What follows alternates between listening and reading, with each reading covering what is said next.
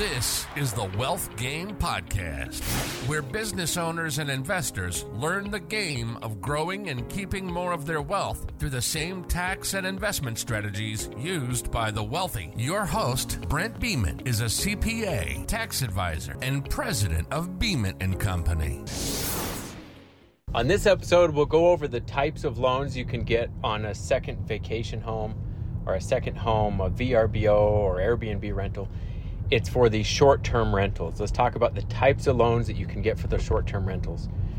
Two main things I want to talk about. One would be getting the loan as a second home or as a vacation home and the way that lenders would treat that. And the other way would be to get a loan as an investment property and how lenders might treat that. So if you do go the route of trying to get the loan under your personal name as like a second home or a vacation property, sometimes you can actually get rates and terms that are very similar to your first home. Sometimes like 5, 10, or 15% down, 30-year amortization, and rates that are very comparable to the rates at that you could get your regular house for. Mortgage rates right now, in August 2022, rates are a lot higher, almost double than what they were a year ago. So now we're looking at rates in the 5 to 6% range compared to like the 2 to 3.5% range that we were getting last year. So rates are like on the personal home rates, they are as good as commercial rates were last year. So you're really not getting a much better rate by going the personal route anymore. So now it's more of, I would just say, find something that works for you, like the type of loan, or if you have an investment company set up, it might work better to get that commercial loan if you can for that. And what you'll normally need to do, so say you're, whatever the purchase price of the property is, say it's a $100,000 property for easy math.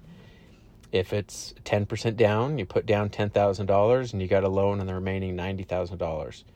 That $90,000 would be paid to the bank over the 30-year period. That's the personal route. If you do the commercial route on investment properties, a lot of these, if they are residential properties that you're buying, like you would be with the short-term investment property, you're going to have probably a 30-year amortization on that property as well. Sometimes if you're doing it under investment entity and they're doing more of like a portfolio loan, sometimes you might see a 25-year amortization on that if they're trying to treat it like a commercial loan typically is. And rates are usually a little higher, at least from my experience, with these commercial rates compared to your personal rates.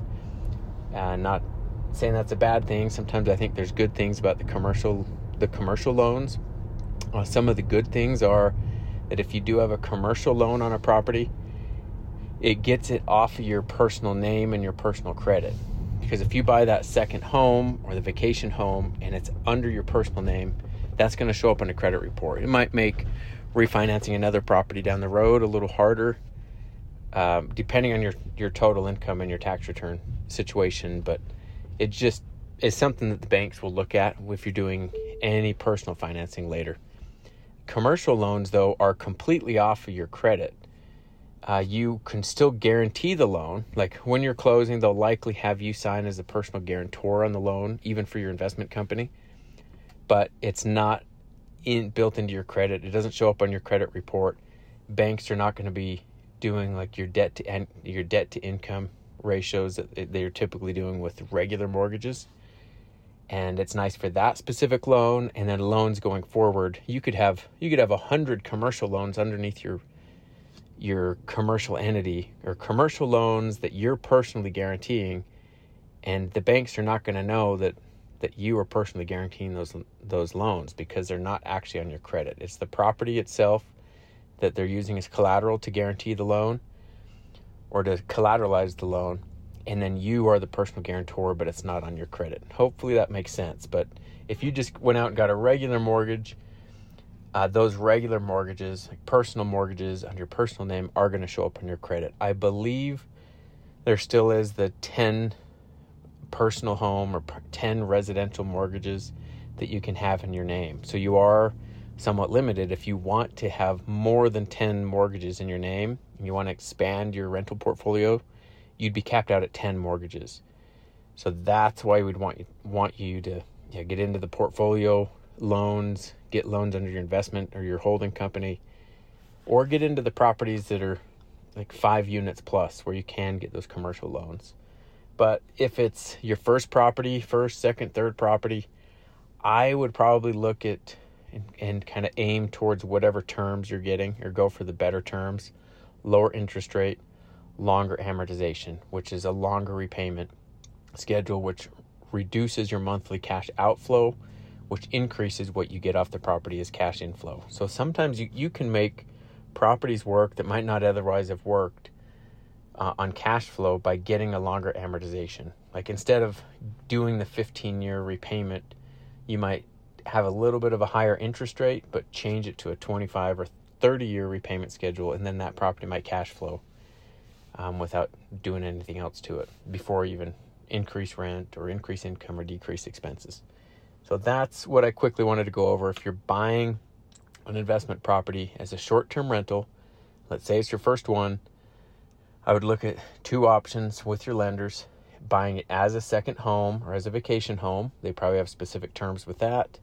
Or buying it as an investment property and getting in like an investment property loan on it. On the first option, the personal loan might require lower down payment and potentially lower interest rates. The second one would be potentially higher interest rate. The repayment term might be shorter because of the investment type of loan, and they might need a bigger down payment, like a 25% down instead of a 5, 10, or 15% down. So those are the 2 things that I think of when you're getting that short-term rental property, but there's a million different ways to do it, but just to kind of simplify and give you 2 options there.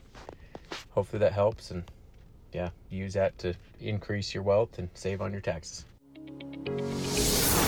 Thank you for listening to today's episode. Be sure to subscribe and please provide a review of what you thought of this episode. For specific topic requests or questions to be covered, please email questions@wealthgamepodcast.com.